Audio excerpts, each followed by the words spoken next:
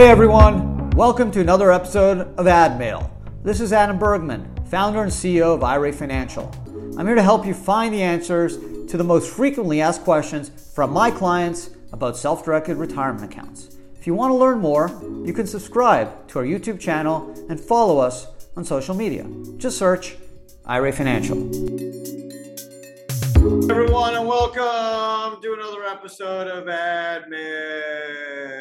I'm Adam Bergman, tax attorney and founder of IRA Financial. On today's episode, we're going to tackle three superb questions. One regarding S Corps and solo 401ks, another on IRA LLCs, picking the right state. Where should you establish your LLC for your IRA real estate investment? And then thirdly, talking about 60-day rollover rules. And if you screw up, how can you fix it? So really fun episode for you today. I think you guys are going to really enjoy it.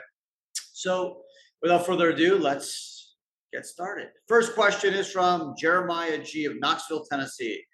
Jeremiah wants to know, I have an S Corp that had a loss in 2022, but I took a W-2. Can I still make contributions to my plan? The answer is yeah. Everything is keyed off to W-2. So even if your S Corp lost $1 billion, right? There are businesses that have thousands of employees that lose money, but they still are able to pay all their employees.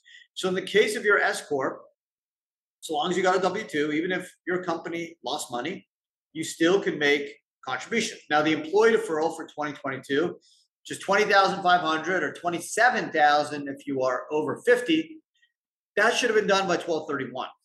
Okay, so hopefully you did it. The profit sharing, that 25% of your W-2, so if you made 100K, you can do 25% of your W-2 or 25K.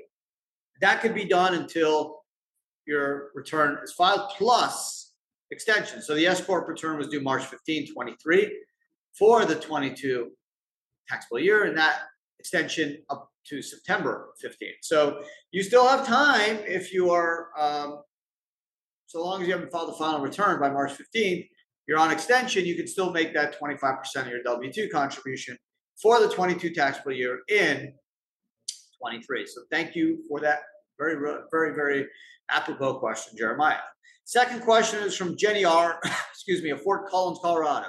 Jenny wants to know, I want to set up an IRA LLC to buy real estate in Colorado. Should I set up the LLC in Colorado or another state such as Wyoming? So another really superb question. I've talked about this many times in various podcast videos, blogs, and there's no right answer, okay? So the rules are essentially this. Most states will deem you to be engaged in a business in that state if you own real estate. So technically, if you own real estate in Colorado, you should register an LLC to do business in Colorado because technically by owning real estate in the state, you have nexus and you are technically operating in that state. Now, if you don't, what happens? Well, technically, if God forbid something happens, you may not be able to avail yourself of limited liability protection. That may not be available if you have not properly registered in that state. Secondly, some states at closing, will hold back money and force you to register anyways because they will feel that your LLC is not valid because it's not registered to do business in that state. I've seen that happen many times over the last 14 years in this industry. So just be cautious. Talking about a small amount of money, right? Most states, it's under 100, 200 bucks a year. Not a huge burden. I think Colorado is like 20, 30 bucks. Like it's really nothing. So you could form an LLC in Wyoming or Delaware. Some people like that there's more privacy, anonymity, more LLC grounded rules, harder to charge and get access to that LLC asset based off charging orders. So that's a way you can go about doing this is form the LLC in another state like Wyoming or Delaware, and then file that LLC to do business in the state of Colorado where you will own that real estate. That is probably the textbook way of doing this. So, or you can just form the LLC straight away in Colorado without going the route of another state like Delaware or Wyoming. It's your call. Again, there's no right or wrong. If money's no option, then maybe you just go with Delaware or Wyoming first, but it's not a necessity. You can just form the LLC in Colorado and buy the real estate and gain limited liability protection and be protected. The only thing is there will be public record in terms of the registered agent, the LLC, and potentially who the manager is. Most states will not ask you to disclose the members, right? Why members change, right? If you have a business or investment fund with 20, 50, hundreds of investors, that can change. So it would be too difficult to go back to the Secretary of State every time you added or subtracted a member. So most states will just require to provide the info for the registered agent or the manager. But in the case of the IRA, the manager is generally you, right? So you may not want people to know that. That's why there's a movement to form in states like Wyoming, Nevada, South Dakota, Delaware, South Dakota to some degree as well. Third and final question is from YouTube. And this person wants to know, I took a 60-day IRA in-kind distribution and missed the 60-day deadline. What can I do to prevent tax and penalties on the money I took from my IRA? So the IRS is pretty strict on the 60-day, right? You can, every 12 months or every year, you could, whether it's cash or property, you can take it, use it, but you need to return the asset you took, whether it's cash for cash, property for property. So if you took stock, return the stock, took cryptos, return the cryptos, took cash, return the cash. Within 60 days, tax-free, penalty-free use of that money. Now, you can only do that once every 12 months, okay? So what happens if you screw up? What are your options? Well, the IRS gives you some options. There's basically three ways to obtain a waiver of the 60-day rule. You can qualify for an automatic waiver.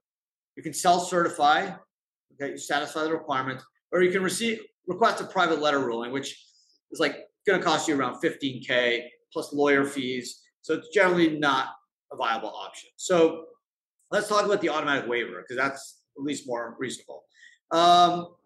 There's several of them. These are them. The financial institution receives the funds on your behalf at the end of the 60-day rollover period. You followed all the procedures by the financial institution and they screwed up.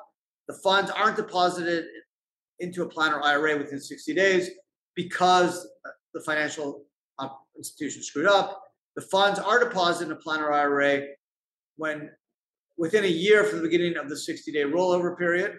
Okay, so it seems like the IRA funds are deposited into a plan or IRA within 1 year from the beginning of the 60-day rollover period.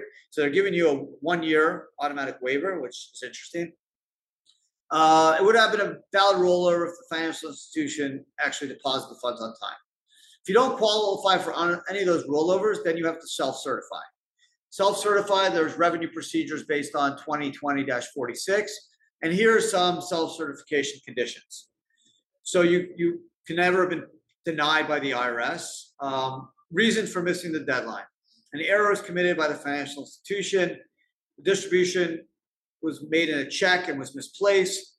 The distribution was deposited into and remained in the account that the taxpayer mistakenly thought was an eligible retirement account. So it was deposited, but in the wrong place. The taxpayer's principal resident was severely damaged. A member of the taxpayer family died. If a taxpayer or member of the taxpayer family was seriously ill, taxpayer was incarcerated, restrictions were imposed by a foreign country, postal error occurred, distribution was made on account of a levy, and the party making the distribution for which the rollover related delayed providing information that caused the delay. The distribution was made to a state unclaimed property fund. Okay, so that's how you self-certify. You got to satisfy some of those conditions, or you can get an automatic waiver. But if you don't satisfy any of those conditions, it's going to be tough because getting a private letter ruling would be super expensive, and the IRS are pretty strict on these rules. They want to make sure people keep within that 60 days. So the automatic rollover is something that most people try to get. The 1 year threshold is an option. So there are options, right? Most people generally don't hold the 60 days longer on purpose. There's generally a screw up, the check doesn't get deposited, or financial institution sends you the wrong info, or things like that. So it's not lost. There is hope, but you got to act quick. Certainly within the year if you see that you're screwing up. But that's why it's important to work with experts. You want to make sure that you understand these rules, because if you don't self-certify and you can't get an automatic waiver, you're going to be subject to tax and a 10% penalty if you're under 59.5 if you screw up. So it's super important that you understand these rules and you stay within that 60 days. That's it. Another ad mail in the bag. Hope you guys enjoyed today's podcast. Thanks for Jeremiah, Jenny, and to the individual for YouTube for submitting these great questions. Really appreciate it. Hope you guys enjoyed today's podcast. If you're watching on YouTube, thumbs up, appreciate it. That's it. So you guys have a great week. Hopefully I see everyone again next Thursday, or at least connect via podcast. And that's it. Appreciate the support. Hope you guys enjoyed it. And ciao. Take care.